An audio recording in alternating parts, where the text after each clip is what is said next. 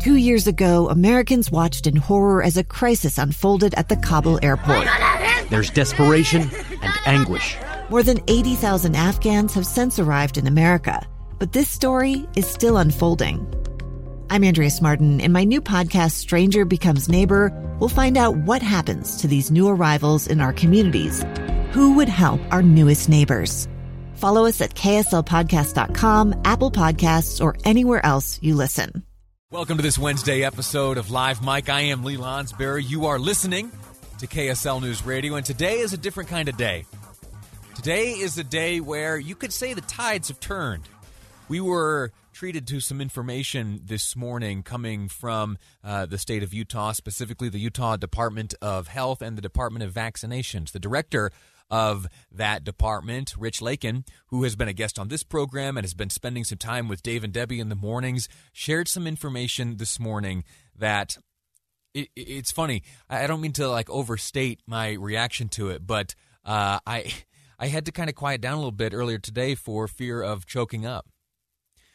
It's like you and I have been enduring something for so long that's just absolutely relentless, seemingly relentless. Well, we might be turning the corner. You have heard reported on these airwaves throughout the morning that in just a few short weeks' time, there is a pretty smart estimate that seems to indicate that we here in the state of Utah could be on the receiving end of 100,000 doses of this Pfizer vaccine.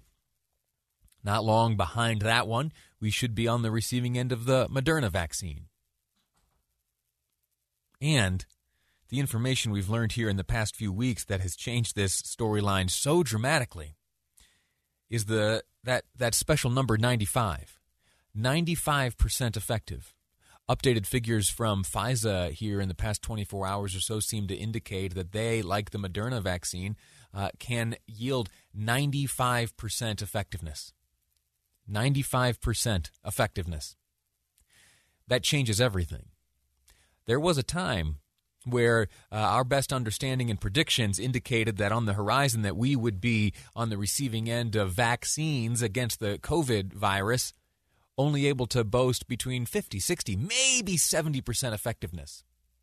What that could have effectively meant was that these precautions that we take, the social distancing, the not getting on an airplane to go see grandma, or grandpa, or your uncle, or your sister, or whoever you haven't seen here in over a year, that there may have been, if we were facing a 51% effective vaccine, that we would still need to live in a circumstance like that. But you crank up the dial to 95%, as it appears has been done by Pfizer and Moderna, and we're talking about a very happy Thanksgiving 2021, some birthdays celebrated together, Christmas of next year. You're hugging those you love without the fear of threatening their lives. And it's just wonderful. I'll tell you a personal story about tears and holding them back. A number of years ago, when I first met my wife, before she and I were married, she was a producer here at KSL Television.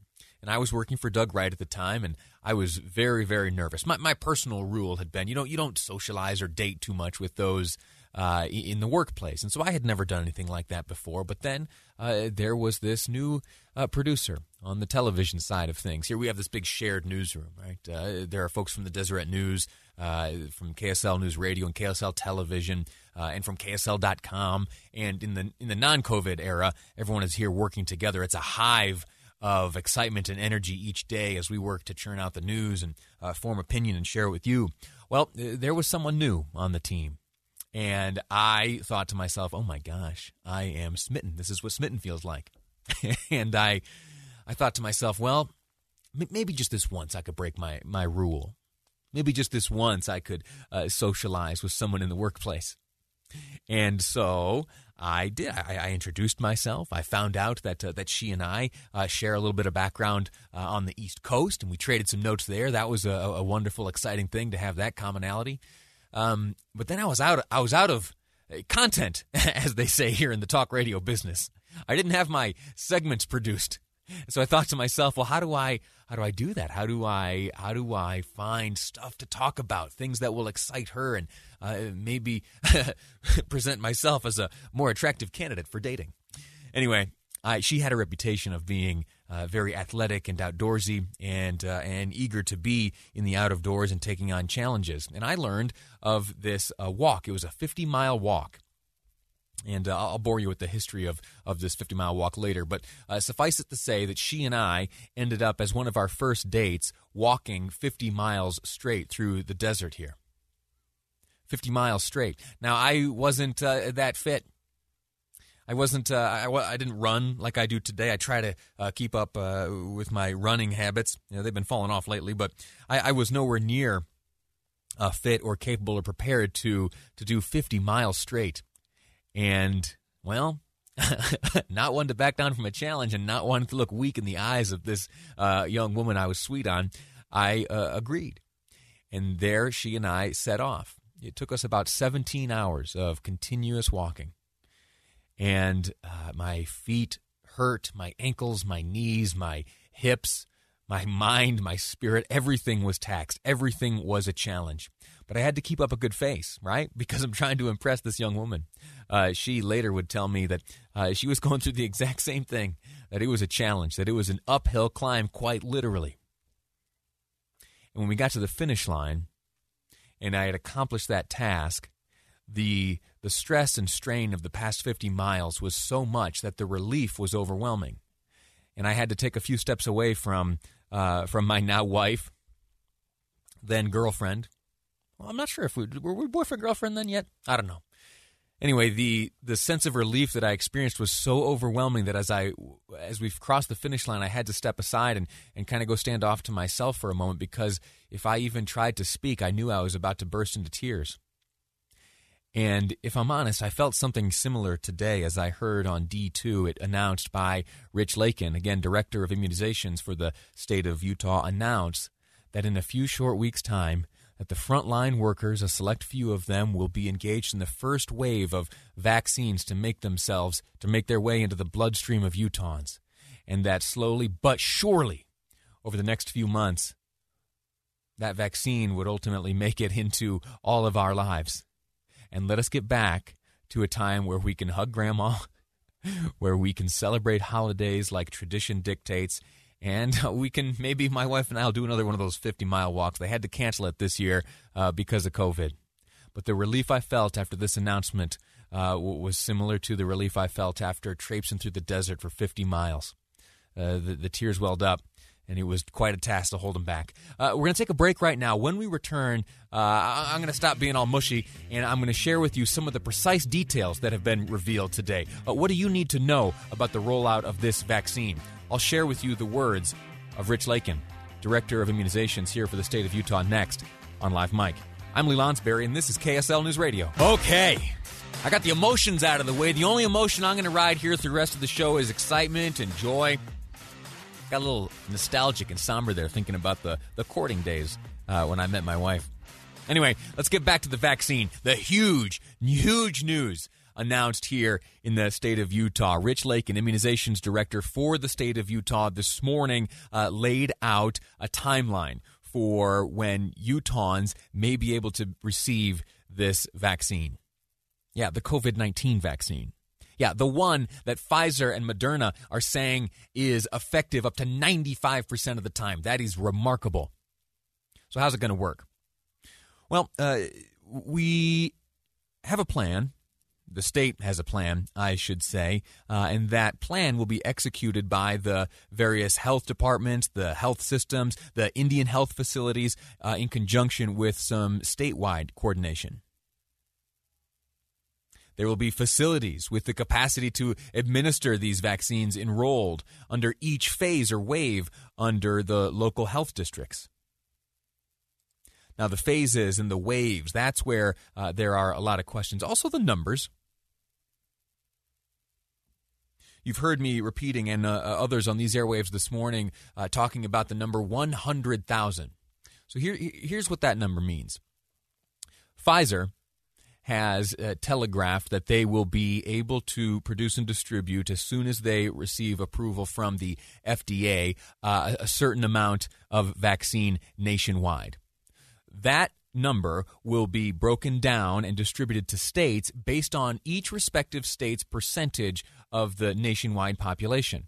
Here in the state of Utah, we're about 0.95, almost 1% of the population. And based on what Pfizer has made known to folks, we stand to be on the receiving end in the first phase, Phase 1A, Wave 1, according to the state's rollout plan. In Phase 1A, Wave 1, Utah will be on the receiving end of 100,000 doses. Now, we have also learned that this vaccine is a 2-dose series. There are certain vaccines that require, more than one injection.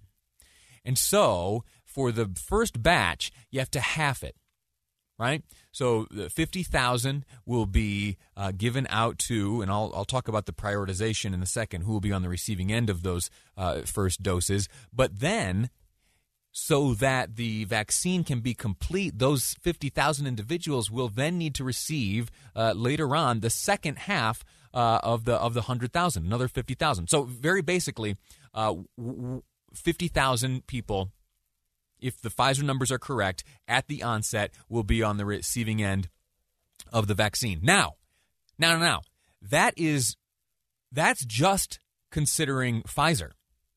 So Moderna, the other company, which here very recently made a very similar announcement with the efficacy of 95%, they're a few weeks behind the Pfizer progress.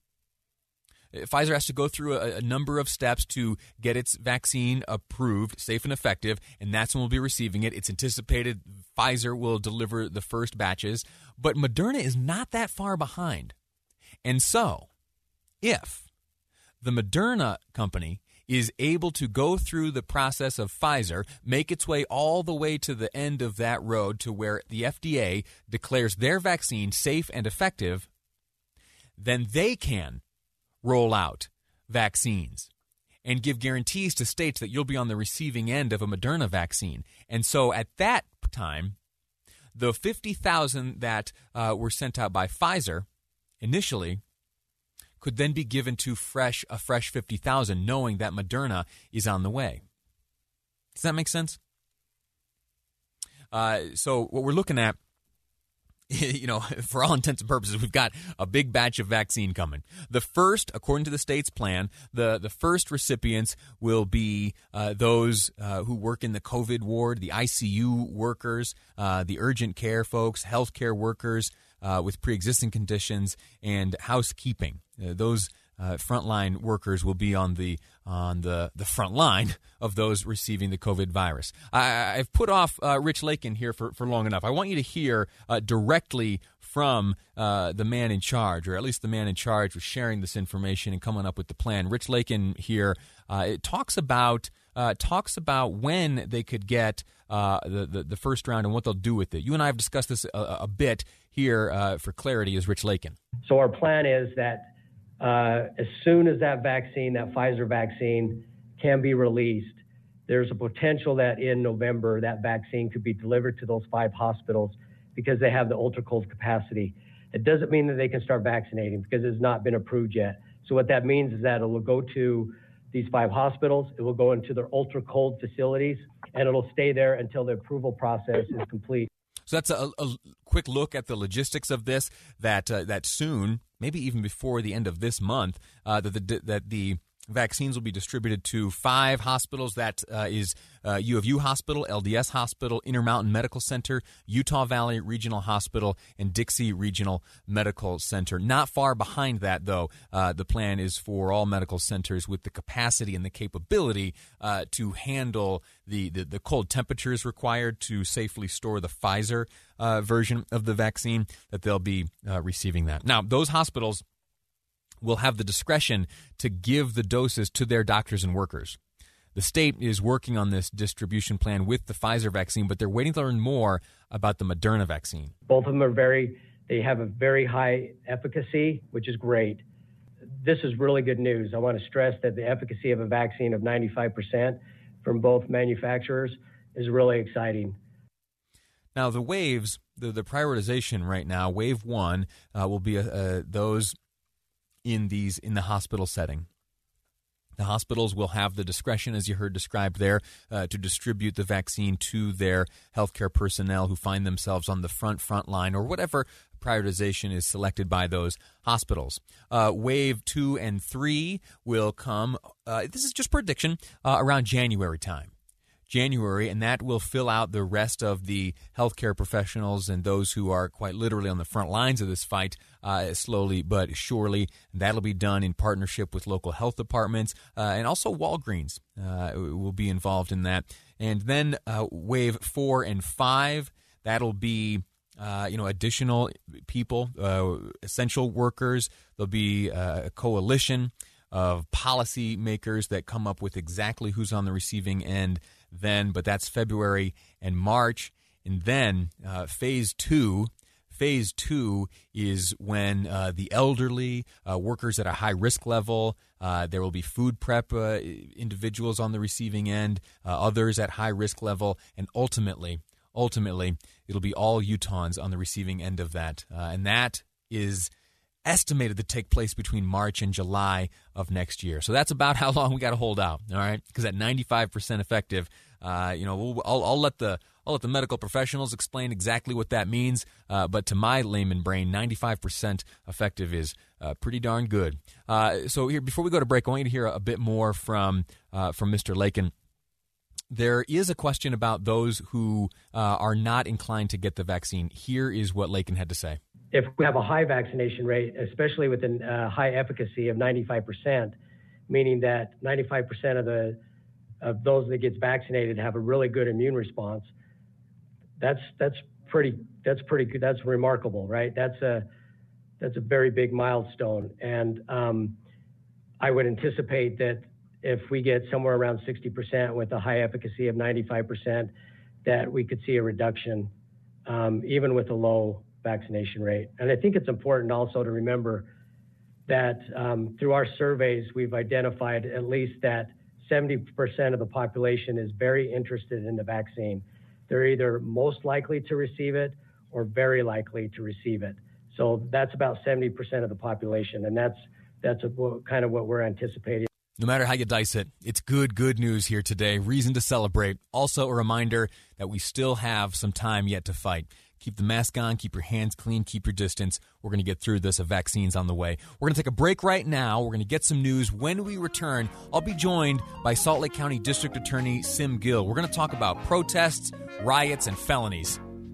We'll explain next on Live Mike. I'm Lee Lonsberry, and this is KSL News Radio. A gun in the face. Then all of a sudden, they all kind of lined up. They pointed their guns at me. And this is the point where I thought, I'm going to die today. Started 2 years of horror for an American in Venezuela.